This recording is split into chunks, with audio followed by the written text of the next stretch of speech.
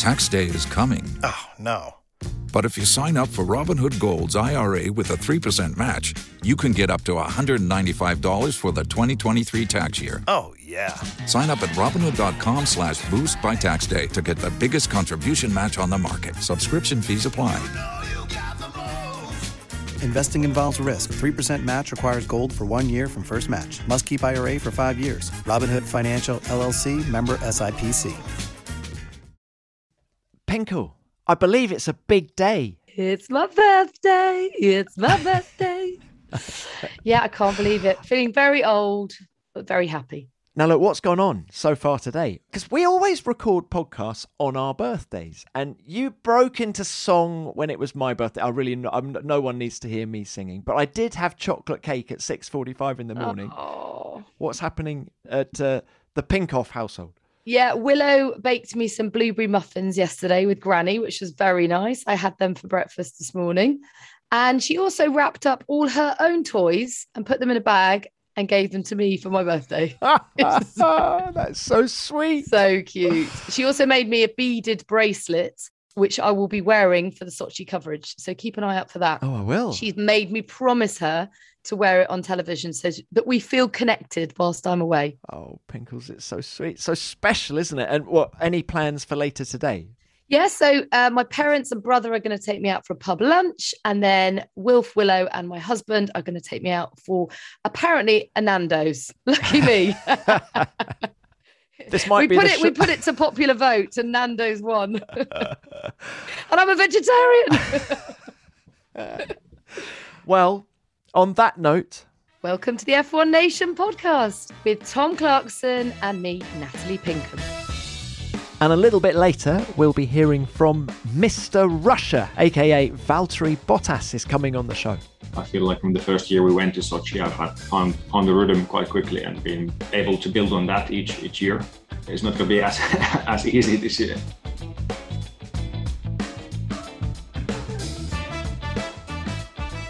Birthdays aside, Pinkle, how have you been since the last race? What have you been up to? Yeah, really good. Just sort of soaking up what's been such a dramatic time in Formula One, hasn't it? I mean, we've had so much to consider and think about.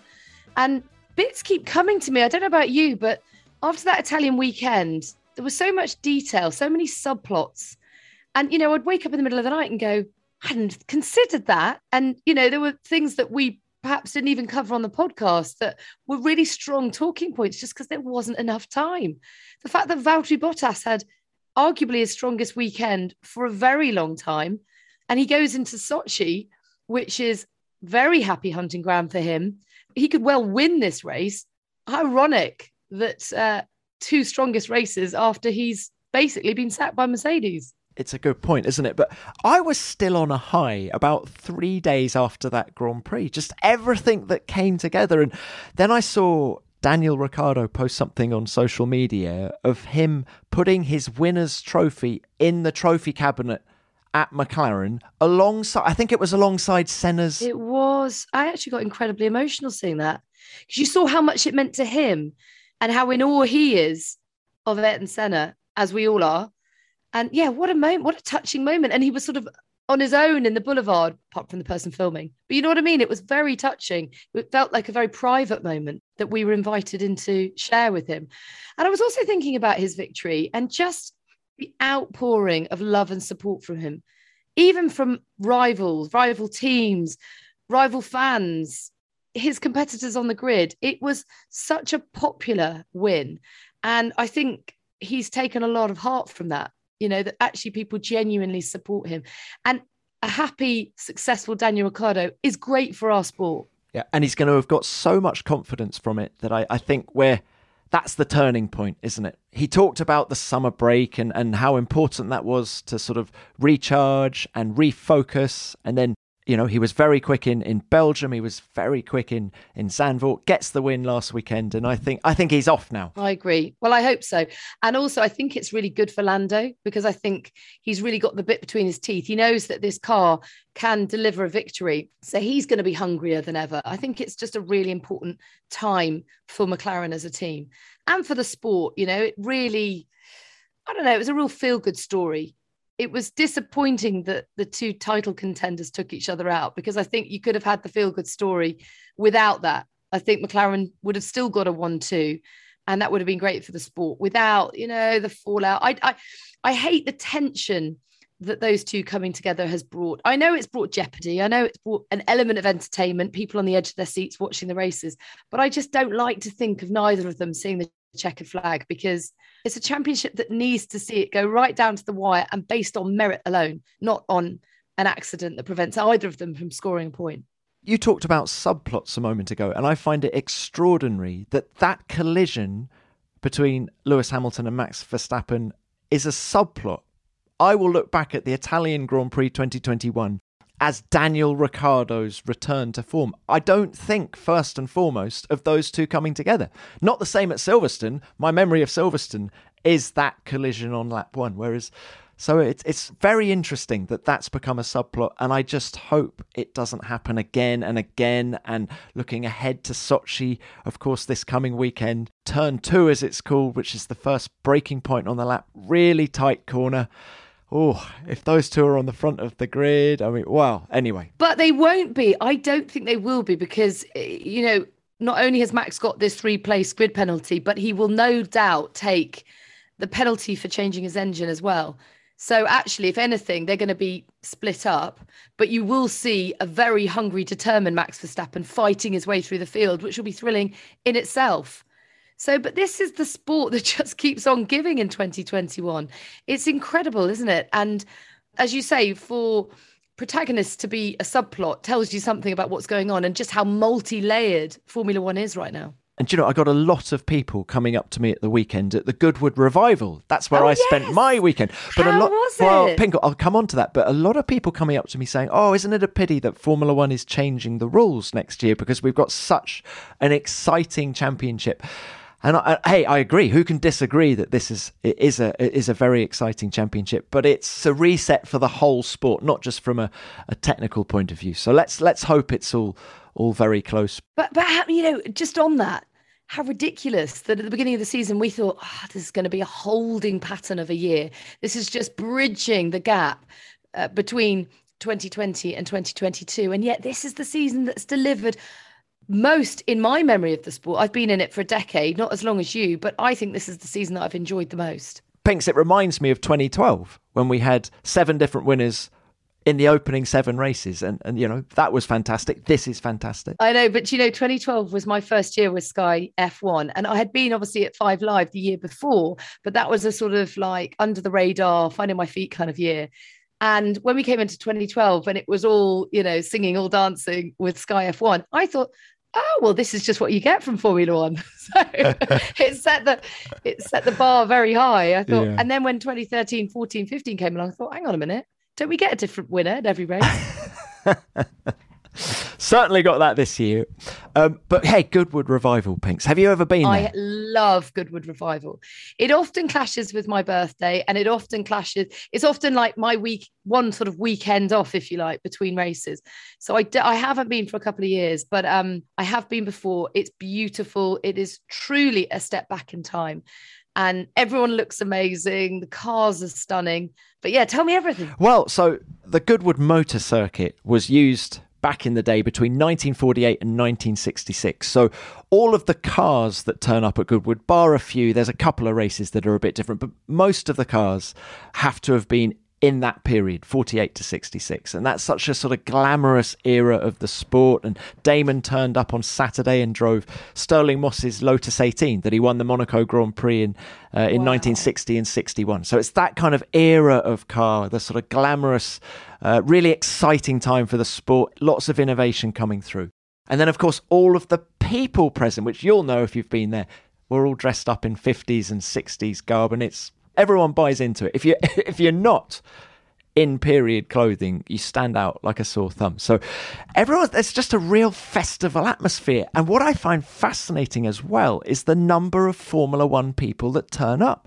They love it. So from contemporary Formula One, Jean Todt, FIA president, he turned up on Sunday. Ross Brawn was there on Sunday as well. And then, of course, you've got the champions that turn up pretty much every year. Jackie Stewart is a regular there, of course.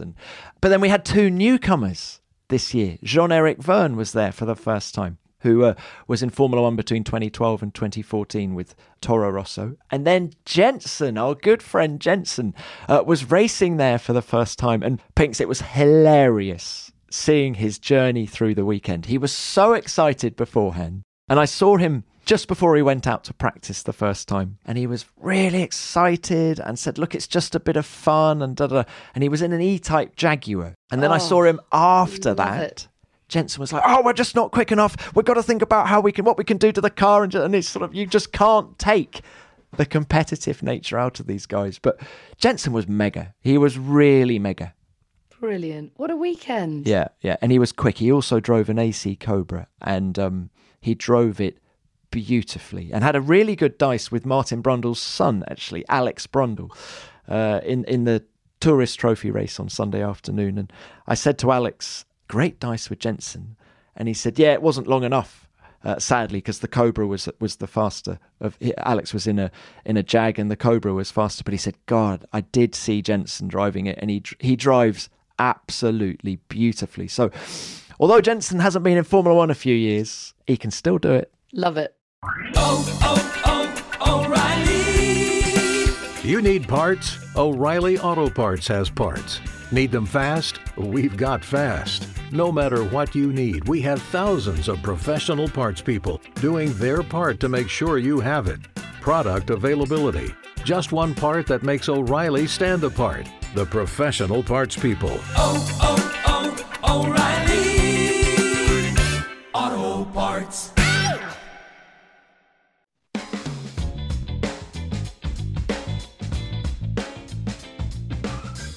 What else has happened since we last spoke? Well, Aston Martin have confirmed their lineup for next year, which no real surprises there. Sebastian Vettel and Lance Stroll retaining their seats at the team. Do you think they're a good combination? I think they're a great combination. There were quite a few rumours going around in Monza, weren't there, about whether Vettel was going to continue. I had it from someone very close to him that he wants to continue driving, and that they were just having a discussions about details in the contract, like number of sponsor days, things like that. And I think as drivers get longer in the tooth, they want to do fewer and fewer sponsor days, don't they? Well, you can't blame them, can you? I think when you start out, you're so hungry and determined, and you're more of a yes man, aren't you? But as you say, experienced, and every sponsor day takes away from family time, which is very important to Sebastian. His best result this year, obviously Baku, P2. But it feels like a bit of a roller coaster season, if you like, doesn't it? It doesn't feel as if there's been gradual momentum that's been building, a trajectory that's always been upwards. It feels that they've made a few steps forward and then a couple back each time. What do you think? Well, Pinks, if they'd kept that second position from Hungary, which of course he was disqualified from that race for not having enough fuel in the car at the end. But I think if we'd kept that sort of momentum you're talking about would be a little bit more obvious to see. But the thing I'm most happy about is I love having Sebastian in the paddock. He's what I call one of the grown-ups. I love talking to him. I love interviewing him. I think he's interesting. I think he's interested. He's one of the few guys there who will actually ask about how you are and how the family is and things like that. So I love having him around, and I'm sure you're the same. I agree. I love his moral compass. I feel that he has got real depth to his personality. He really cares about the social, political issues. I love his stance on LGBTQ. I think that it's kind of rare to have a heterosexual sportsman who's prepared to be that vocal about minority groups and to speak up for the gay community. He did a lovely podcast on it with Matt Bishop. And I love that he uses his platform. I mean, we know Lewis does, but Sebastian does as well. And he also does a few things off the radar. You know, we know that he cares about the environment and about bees. He's a beekeeper. But yeah, I don't know. I just think he brings a lot to the sport, and generally he's a very likable guy. He's not flash. He's not a show off. You know, when he walks through the airport with his hood up and his backpack on, you know, he almost goes unnoticed. He doesn't have a big entourage. He doesn't make a big fuss. He just gets on with it, but genuinely cares. And I think that's really important, a really important role model for young people growing up. Incidentally, do you consider yourself one of the grown-ups, TC? No, 100% not. Please can you clarify that? What I mean by one of the grown-ups is that he can talk about things other than Formula One. Absolutely. Talking about his green credentials, those triple header races are tiring, right? I don't care what anyone says. And between Zandvoort and Monza, we sort of all dragged ourselves from one racetrack to another. Not Seb. Seb flew to Iceland to the opening of a carbon capture unit. I can't tell you more than that, other than it was something to do with carbon capture. And he flew to Iceland to see what it was, to ask questions, to find out more. And I thought that was fascinating, actually, that he took the time out to do that when most people are in just recuperation mode, between the two races. Seb was flat out on it. So good on him. And actually, I'm very excited because I've got a top secret mission with the Aston Martin drivers tomorrow at Silverstone. Watch this space. More will be revealed. Hang on, you can't leave that hanging, Pink. So I'm afraid I'm going to have to. Or tell me more. You can't tell me anything. Well, I could tell you, but I'd have to kill you. Oh, so it's Bond. It's Bond. Hey, are you going to get to drive a DB5? That's all I want to know. That's all. Don't tell me anything else. Do you really think that they would trust me with DB5? When you see what I did to Kimmy's car on the ice, no one would ever trust me to drive again. Hang on. Actually, yes. Pinks and Kimmy, where can people find that on YouTube? What do they need to put in? Because that's funny. I think it's just Kimi Raikkonen Ice Racing Moscow or something. And he laughed his head off, didn't he? It is the first time I've ever heard him properly belly laugh. And I thought, oh, great. So I have to smash my car, your car up and potentially injure us both to get a chuckle out of you. Great. It tells me a lot about him. It was funny, though. And of course, talking about Kimmy, that's a nice segue you done there, Pinks, because, of course, the only seat left in Formula One for 2022 is that second Alpha seat, because Bottas is replacing Kimmy. What's your latest, by the way? What are you hearing? Well, I'm hearing that the favourite is Guan Yu Zhou, because he is proving his pace and he comes with a big chunk of cash and apparently is absolutely on the shortest of shortlists. Yeah, well, he's second in the Formula 2 championship at the minute. And it's a really good quality field in Formula 2 this year as well. And actually, that's really exciting for Formula 1 to have a Chinese driver on the grid. I mean, the potential is huge on so many levels, isn't it? He has got a wonderful backstory as well about coming to the UK and living up north on his own when he was very young, a young teenager. Graham Loudon was telling me, in fact, you need to get him on Beyond the Grid. Graham? Or Guan? No, Guan Yu Zhou, to tell his story. Early next year, if he gets the drive. Guan Yu, if you're listening. Yeah. And Graham Loudon of Manor F1 fame. Yeah. What's his association with Guan Yu? He manages him, I think. But occasionally, Guan Yu Zhou speaks with a little northern twang, which I love. Yeah, he's a very likeable chap, actually. I hope he does well. Yeah, I mean, he's been in Formula 2 for a while, but he's absolutely bang on the pace now. He's as quick as any of the young hot shoes this year. Oscar Piastri, last year's Formula 3 champion, currently leading the championship, but it's nip and tuck between Oscar and Guan Yu. And the other one who is in the running is Teo Pourchaire, the very young driver. He's only like 17, isn't he? Yes, and he's on the Sauber Academy. This all points to Alpha again. Your segues today are absolutely brilliant. Completely coincidental. Teo he's fantastic, and he's got star quality. I mean, you've interviewed him a few times, Pinks. I know. Yeah, he's great. But you know what? I'm also a real fan of Antonio Giovinazzi. I feel like he's a bit of an unsung hero. He has got real personality that I don't think really has been explored to the same extent. And look at his qualifying in both Zandvoort and Monza. Okay, he didn't have as strong a races, but he's proved that he's hungry and he's got it. And I'm told that Italian officials are calling on the Italian government to support him because they want an Italian to line up on the grid next year. And there's a big push to keep him in the sport. Whether it will be enough, I don't know.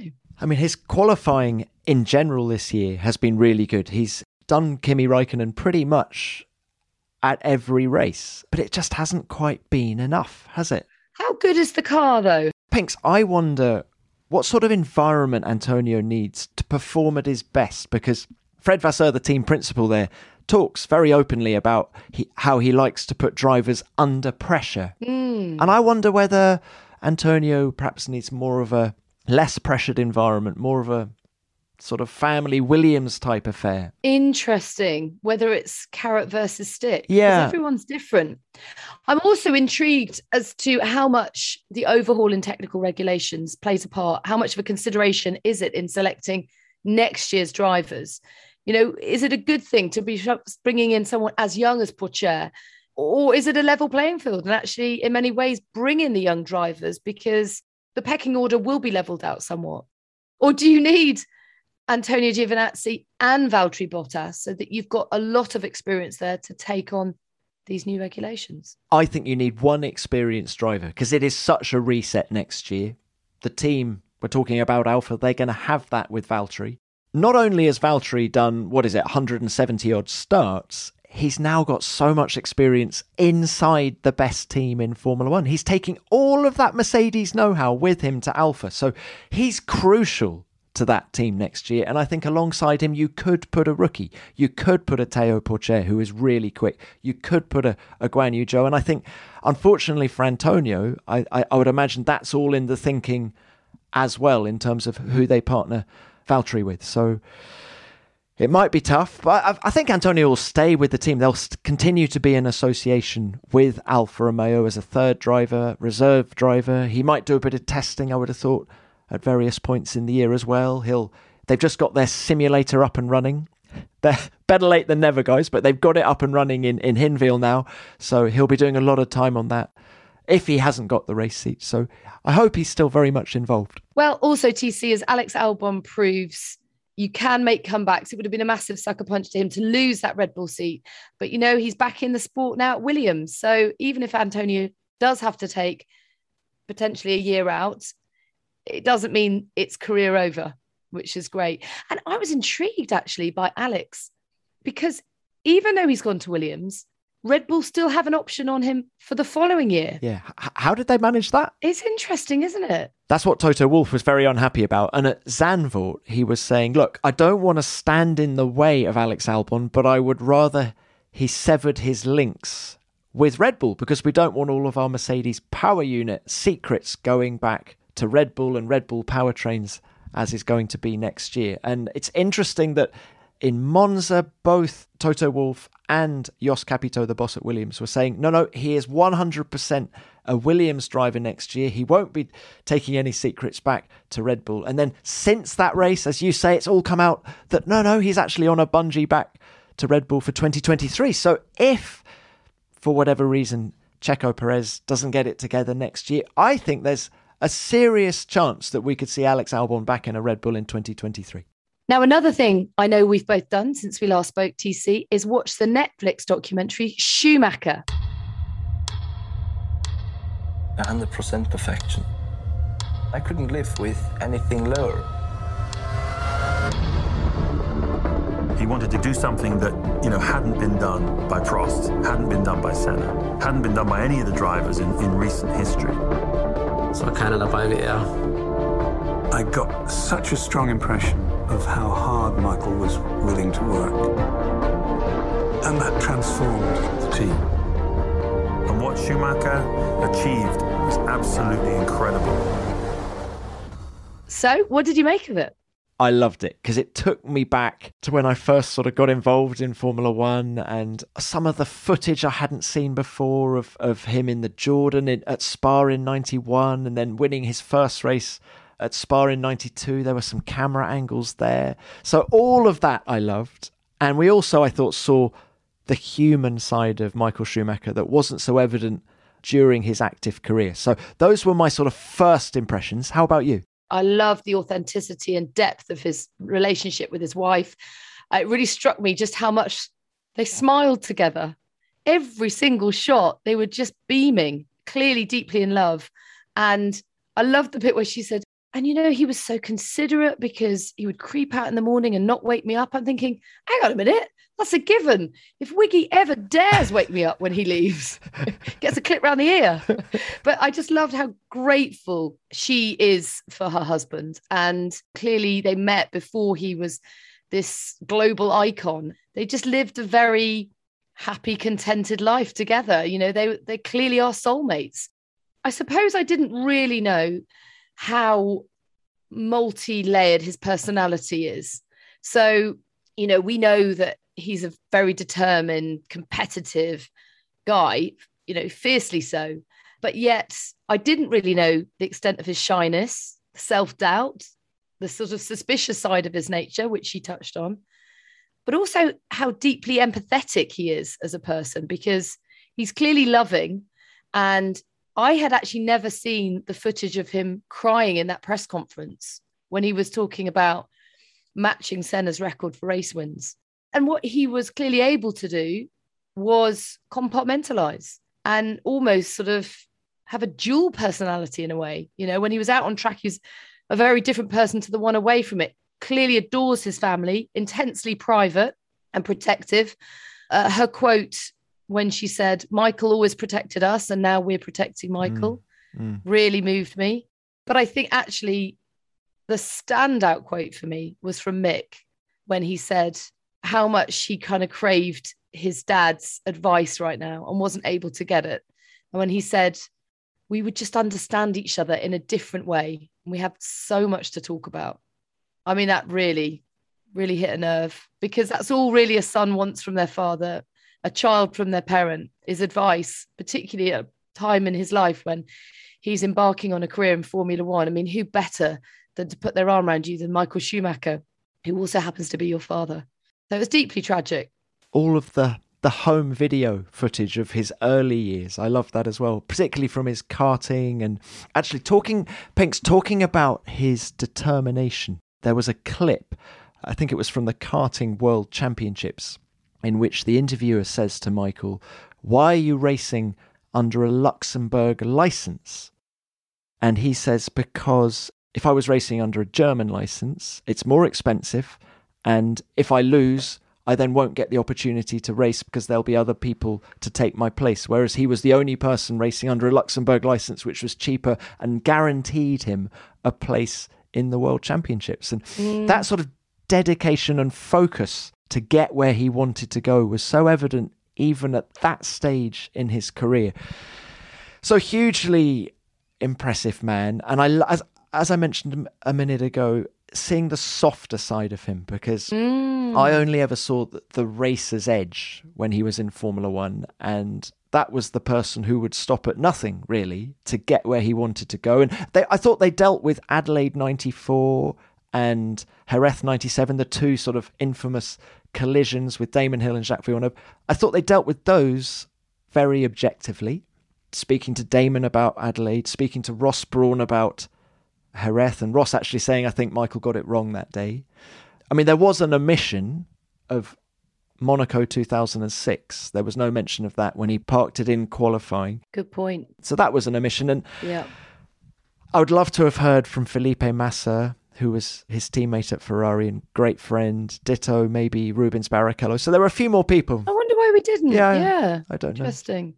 Back to the karting days, I loved how they used to sort of scavenge for parts and always race in the wet on slicks. I mean, how smart is that? Learn your craft the hard way, and then it will pay dividends for years to come.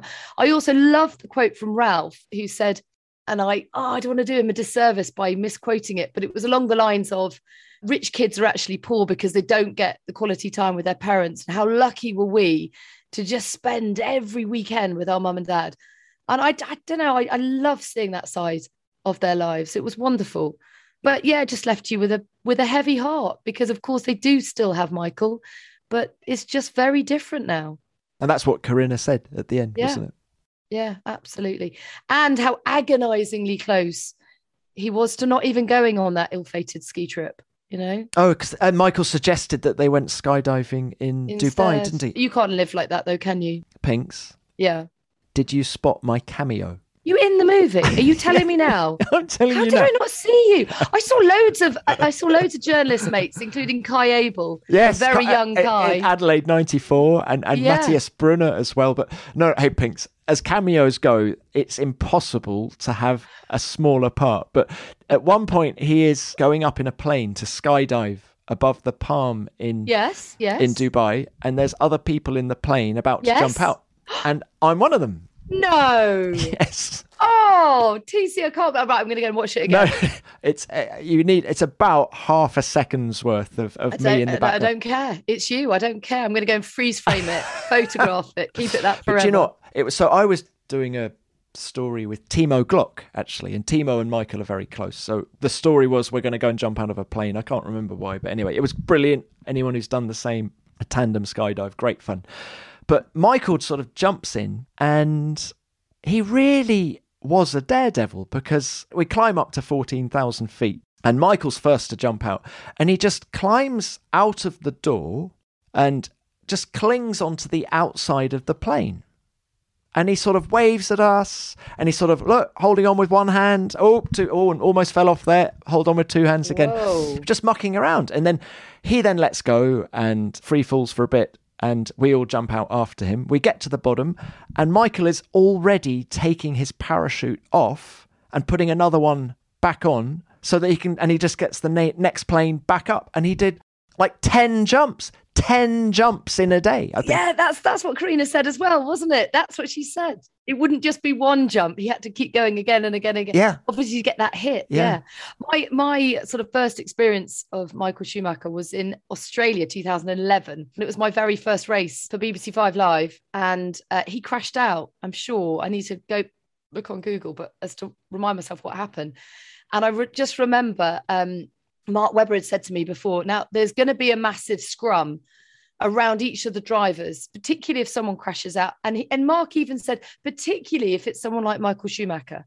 So you need to really get your elbows out and you need to go for it, because you just won't stand any chance. And of course, I was too shy to really get in the mix. But I remember my producer saying, we're going to throw to you in 5 seconds. And as I was standing in front of Michael Schumacher, the great Michael Schumacher was right in front of me. And this is my first ever race in Formula One. And I put my hand out and I touched his forearm, because I don't know why. I just reached out and touched him as if to say, they're coming to us now. And I held his arm, and he sort of looked down at my hand on his arm as if to say, why are you holding my arm? And I was like, oh, I'm so sorry. I was kind of squeezing his arm. And one of the other journalists said to me, never touch Michael Schumacher. I said, oh, really? Honestly, I didn't even know I'd done it. It was just sort of an instinctive thing. I'm quite tactile as a person. But in that moment, he looked back up and smiled. And it was a lovely moment in a way that we connected. And so I actually don't think any kind of touch is wasted. Hug and be hugged is what I say in life. But that came across in the film as well, didn't it? Of how his sort of comeback with Mercedes from 2010 to 2012 was different. And I think he even admitted, didn't he, that it no longer meant as much to him as it did first time around. And that's really why he then ended up stopping at the end of 2012, because suddenly his family was more important. What you say, the love for his family really came through in the whole thing. So anyway, catch it on Netflix. It came out on September the 15th, and it's well worth a watch. Absolutely.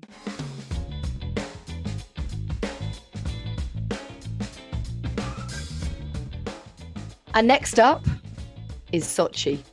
Now, I'm interested to hear what you think about Sochi. Of course, the race is going to move to St. Petersburg from 2023 onwards.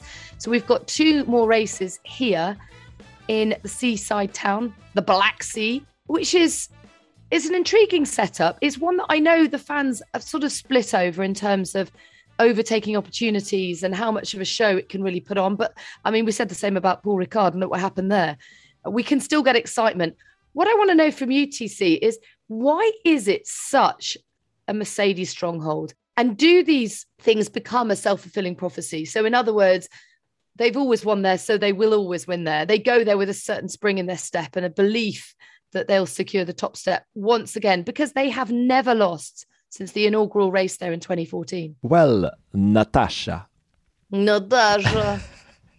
We need to explain that quickly.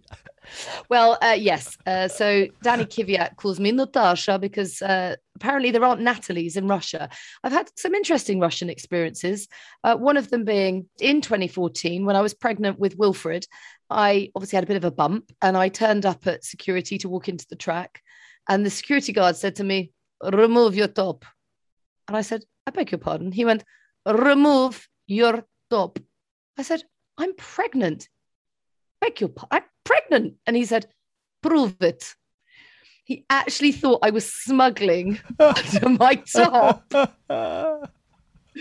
And then I got the red mist because he reached forward to lift up my top. And I got the first hit of red mist as a mother. I went, "Get your hands off my baby." I don't know why I went Cockney, but I did. Oh, Natasha. That's a great story. I mean, hey, it's a great venue alongside the Black Sea, the highest tea plantation in the world as well. Oh, did not know that. But look, in answer to your question about it being a Mercedes stronghold, I think for years it's a real horsepower track. And I think for years that helped them. Last year, Max Verstappen put it in the mix a little bit. Yes, they still won. Valtteri, of course, to whom it may concern.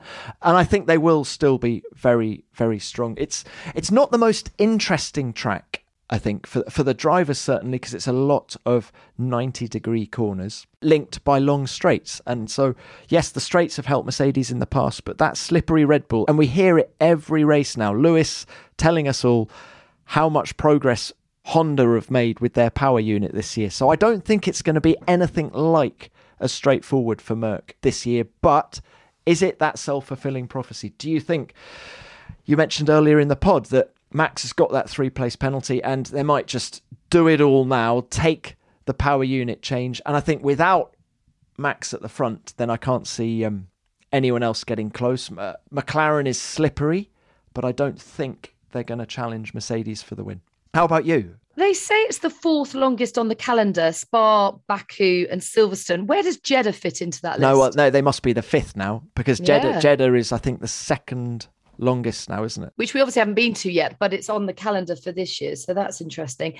And it does, of course, run around that former Olympic complex. So it makes it look quite cool, I always think.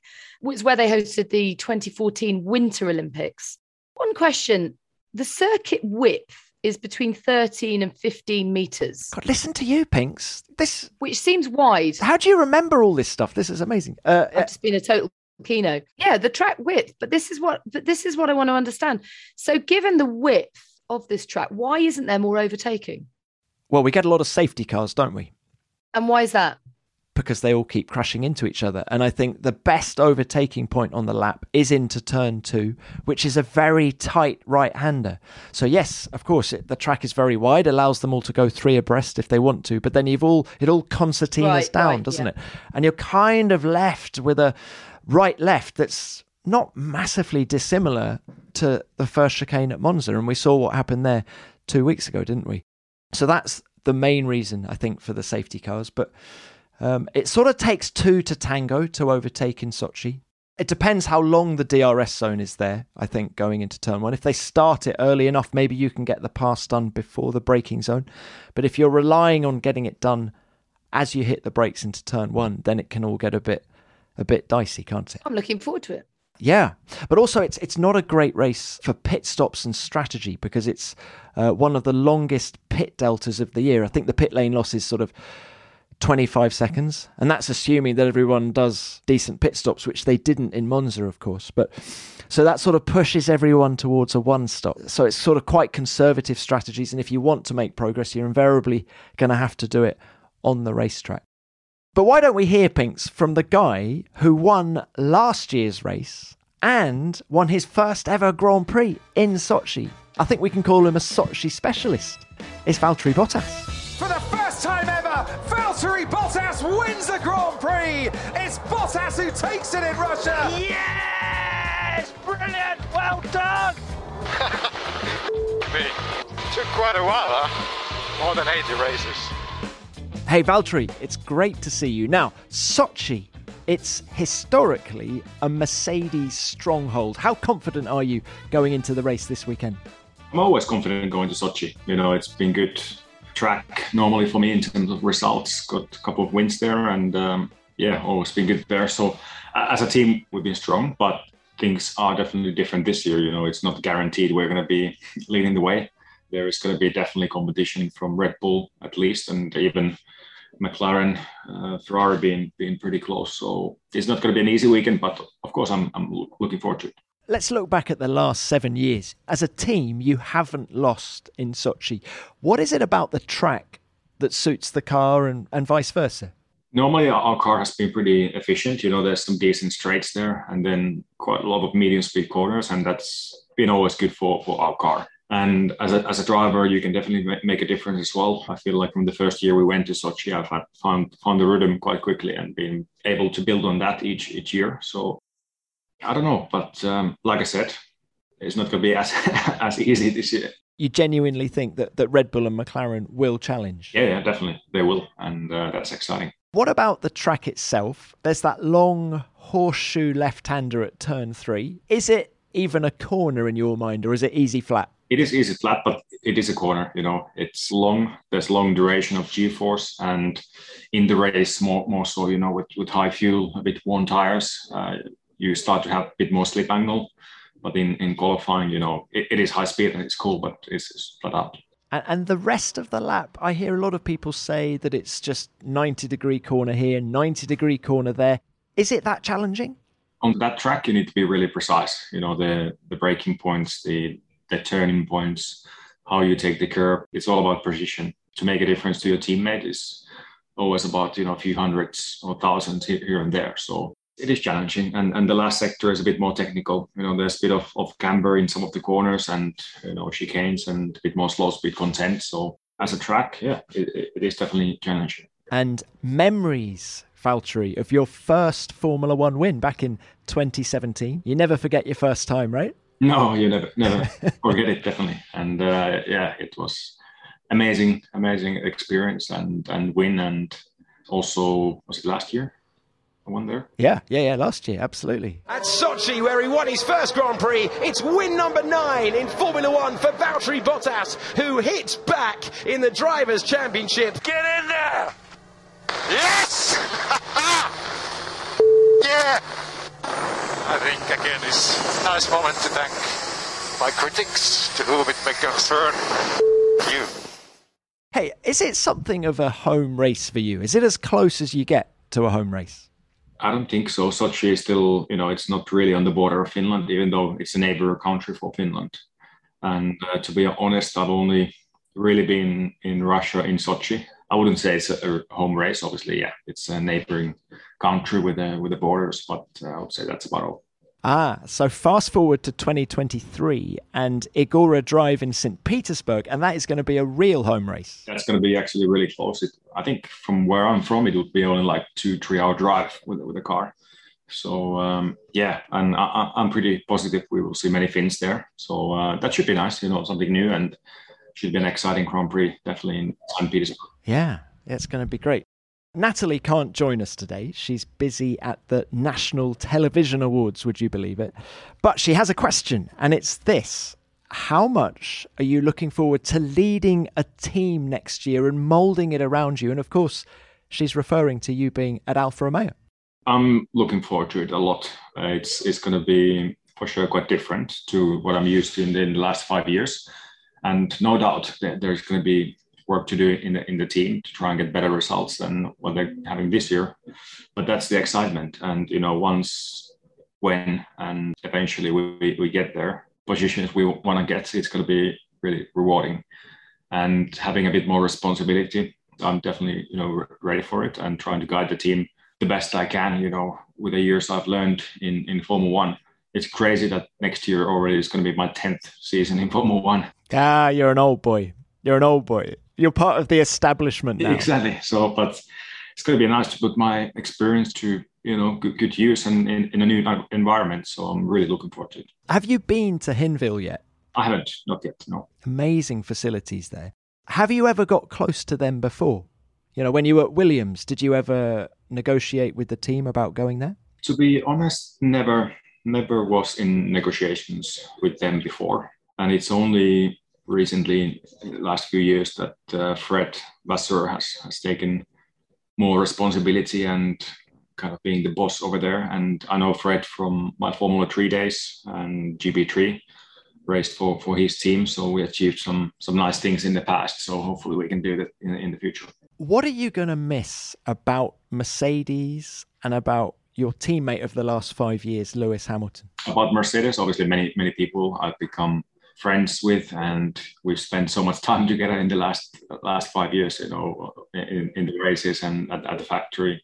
So many personnel for sure, and of course, the memories I've built with the team, being able to be part of 4 constructors titles together, and hopefully a 5th one. And the wins, all the amount of podiums, poles I've got with the team, all those moments definitely will miss. And same thing with Lewis. It's been an absolute pleasure and a real honor working with Lewis alongside. And we've been able to work as a team really, really nicely, and we have good respect. So it's been an awesome teammate, and I've learned a lot from him. But I've got no doubt he's gonna do well in the future as well. How would you say that your relationship with Lewis has evolved over the years? Can we even call him a friend? Are you ever a friend with a rival? No, I can definitely say that we are friends. It's really just such a good respect both ways. So of course we are racing each other, but we are very much a team. And if you look at the past few years, name a better team. We've accomplished quite a few things. I can't. Another good thing about Alfa Romeo is decent road cars. You're going to get a good company car. What, Stelvio? I've been looking at some already. I still need to figure out what exactly, but they have some of those bit more powerful ones. And actually, it's a nice brand. It's a nice brand with actually a lot of history as well in motorsports. So it's going to be interesting. Well, look, really good luck with it, and good luck this weekend in Russia as well. Bring it home. Thank you. Will do. Valtteri, thanks a lot. Cheers.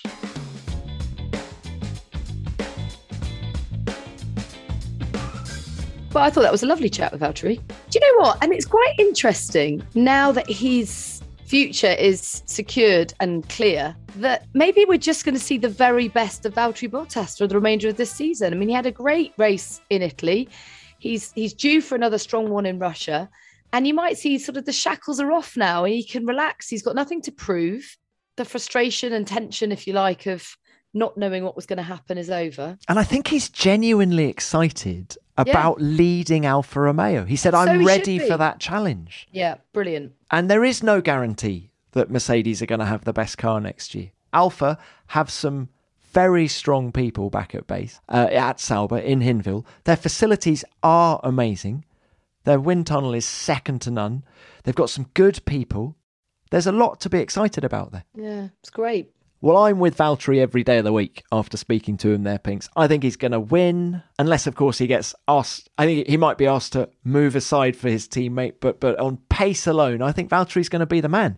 How about you? Yeah, but hang on a minute. He's not going to be allowed to win. Yeah, no. Of course he's not. But he'll be quick. I think he'll be on pole. Of course he'll be quick, and I get it. Of course they have to work as a team for Lewis's sake for the championship. But I already feel a bit frustrated at that because I hate a driver ever having to make way for his teammate. Hey, if you were Valtteri and you're winning the race, Lewis is second, and you get the call, what do you do? Do you move over? Look, he has just said what great teammates they are. I love the way he talked about Lewis. An honour and a privilege to have raced with him. Definitely say that we are friends, is what he said. And you hold position, win the race. No, because Pinks, the reason I asked that is Mika Salo, back in Germany 1999, was leading Eddie Irvine, and he got the call, and he moved over and let Eddie Irvine win the race. And Mika will tell you now that it's the biggest regret of his Formula One career because he's never won a Grand Prix, and that was his opportunity. It's not the same for Valtteri, of course. No. He's won Grand Prix, but it's not, I don't think, cut and dried that he's going to give way. What are you going to do? Sack me? Oh, hang on. That's a good point. It's a very good point. Go on then. Who's going to win? Who do you think's going to win? Well, I think Lewis will win. And I think Red Bull will put up a really good fight. And I think you will get a McLaren on the other step on the podium. So I think it's going to be a Mercedes, Red Bull, McLaren podium, but maybe not in that order. I hate making predictions, Tom Clarkson. All we know for sure is that Natalie is going to be wearing her daughter's bracelet on the telly box this weekend. So look out for it. Hang on, you haven't given your prediction yet. You don't get away with that. No, I said Valtteri. Yeah, what about the other two steps? Oh, okay. Well, I'm only interested in the winner. So I think Valtteri is going to win. I think he's going to ignore team orders. Brilliant. And we're going to have controversy because Lewis is going to be saying, come on, man, why didn't you let me through? Lewis will be second. And I think the rejuvenated Daniel Ricciardo is going to be hot on their heels in third place. Very good. Oh, what a lovely way to spend my birthday morning. I've really enjoyed it. Thank you, Tom. Now head to the pub. Well, actually, first off, it's a COVID test in order to get into Russia. So COVID test number 378. Yeah, well, such is our lives. Damon is back next week. Woohoo! So make sure you get your questions in for him. Send us your voice notes. AskDamonHill@gmail.com. Make them really tricky. The trickier, the better. Put the champ under pressure. Well, on that note, Pinks, F1 Nation is brought to you by Formula One in association with Audioboom. Nailed it. See ya.